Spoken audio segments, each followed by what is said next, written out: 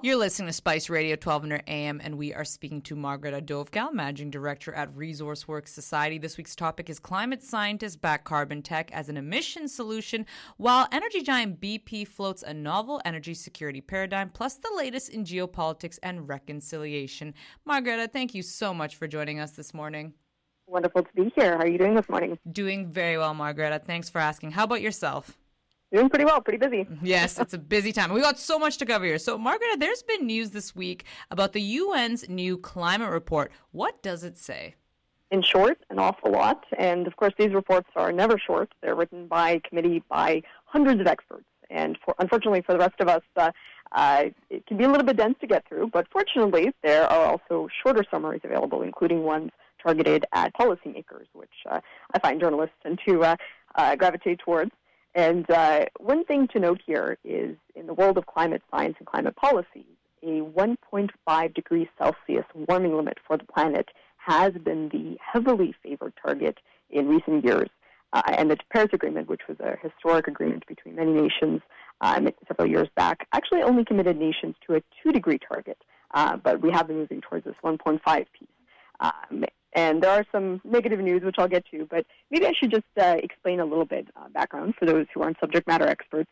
And there is a reasonably robust understanding among scientists that emissions translate to total warming. So we have a rough sense of how many tons go into each Celsius, and that gives us a carbon budget.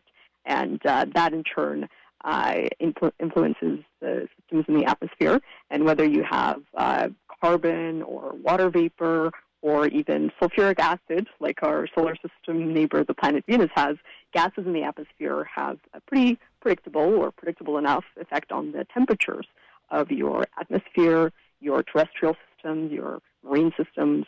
And if you add more gas, such as burning more fossil fuels, as humans have been doing for many, many years now, well, maybe you've got the conditions for a warming planet. And naturally, that's terrible for environmental systems that have actually never warmed this quickly in discernible geological history. And not only do summers become more dangerous, potentially fatal scorchers, and not only for humans but animals and physical infrastructure, but also the weather systems that rely on temperature stability actually change how they regulate the movement of hot and cold air and water, and that can create droughts, places where you wouldn't expect drought, intense precipitation and lots of rain where you wouldn't want it, and even storms and tornadoes. And 1 and 2 degrees, it might not seem like a lot, but let me just stress that this is average warming. And if you heat up the whole system incrementally, things start to change in fairly intense ways. And of course, we've been noticing that. So back to the planetary dilemma on a global human scale, the Intergovernmental Panel on Climate Change, the IPCC, has released that report. And essentially, that's all the top scientists on this topic from every country in the world. And they're now saying that 1.5 degrees of warming is unlikely. We're already at 1.1 at this point. So we're definitively in what they call overshot territory, despite all these best efforts. And even as we transition to alternative sources of energy that put less or ideally no new carbon into the atmosphere, we also need to look at ways now of removing it if we want to reverse some of the damage that's being done. And this requires a major and, well, incredibly costly pivot to technologies like carbon capture, utilization, and storage, CCUS.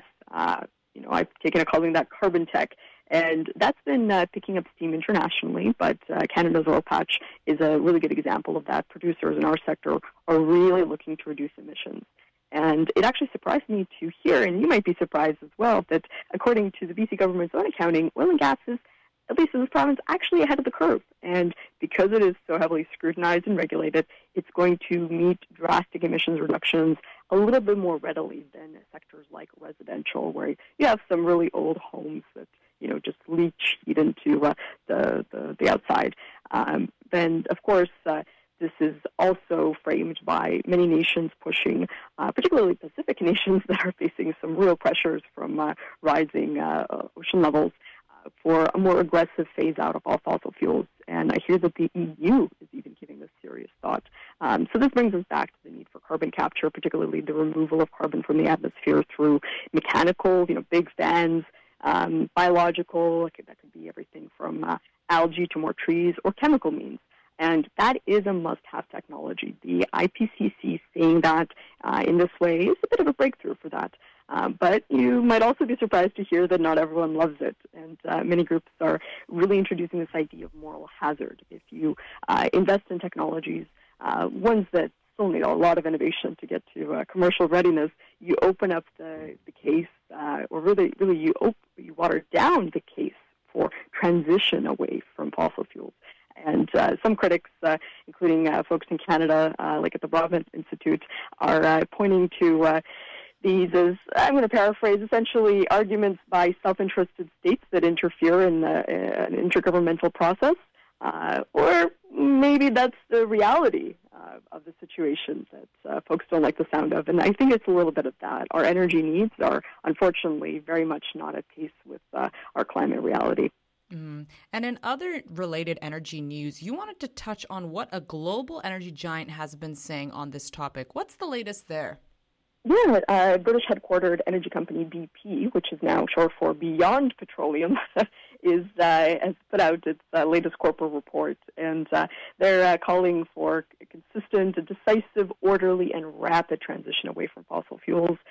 There's some really interesting factoids there about a huge surge in demand for hydrogen energy, which there's different ways of doing it, but essentially transforms electricity or natural gas with carbon capture into a cleaner burning fuel, hydrogen.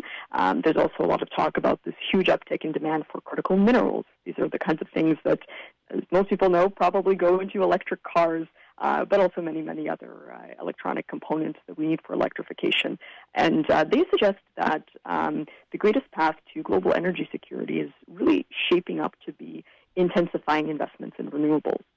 Russia's war in Ukraine has, of course, been a trigger of that in Europe and around the world. But they are also noting that we need more energy overall, so not just renewables. And there's a fun little story that I heard of a world first, I think, a sail-powered cargo ship is now just off the coast of Vancouver. And you may think of that as, wow, no way, we don't actually need bunker fuel, right?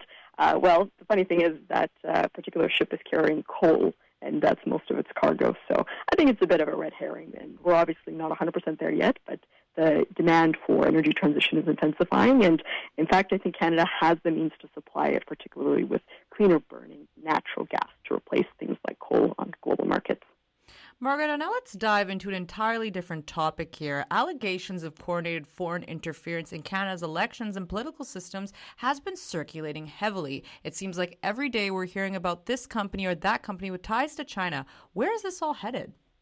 Well, safe to say, Russia seems like an object that's rapidly shrinking in the rearview mirror, and I think everyone has gotten their decadal cycle of post-Cold War worry about the Russians largely out of their systems at this point. Russia, of course, has been booted, fairly booted from a significant number of international forums. Their trade relationships have been totally disrupted. In fact, you can find Coca-Cola on Russian shelves today from every country in Europe. Hungary, Poland, all sorts of labels I've seen on Twitter, except Russia itself, because companies like Coca-Cola have pulled out. And we also heard that if Vladimir Putin shows up in Germany, their government has promised to seize the man and try him for war crimes.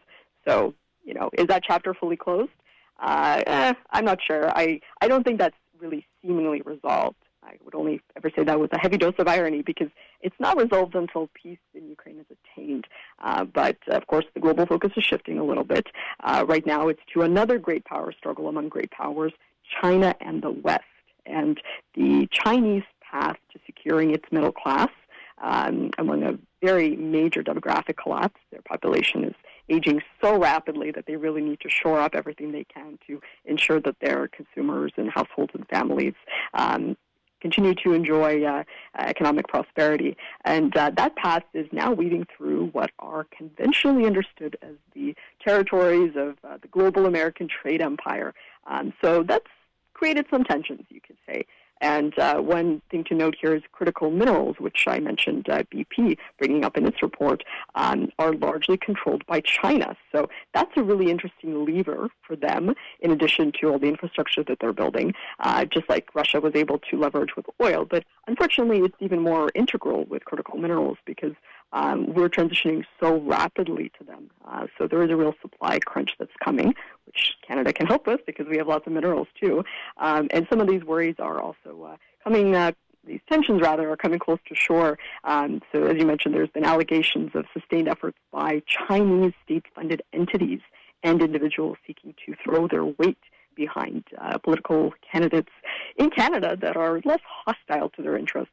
And I'm interested to see how that evolves. I think it's heavily politicized, and some of it is more in this, geopolitical conflict realm than, necessarily the ins and outs of what happened in a given election. But it is necessary to ensure confidence in our electoral system. And, in a similar sense, things like the ownership of critical companies, if things go sour or even more sour, that could be leverage for a country that doesn't always agree with our interests.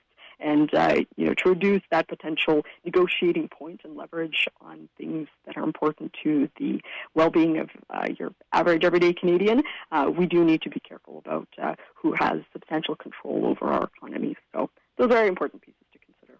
Mm-hmm. And now to round us off for the day, Margareta, why don't you get us up to speed on what's been happening with your conference, the Indigenous Partnership Success Showcase? Well, I'll just leave you with a little bit of a teaser. June 1st and 2nd, we're coming back to Vancouver for our 4th annual conference. Folks can get tickets if they want at indigenoussuccess.ca. And I'm really excited to announce that we're going to have a panel entirely in the Squamish language, Squamish Sneakum, which is, I think, going to be a first for a major business conference in Canada. There's going to be many more. We have an exciting keynote announcement coming soon, but I really hope people will join us on what I think is becoming very rapidly a cross-sectoral movement of reconciliation.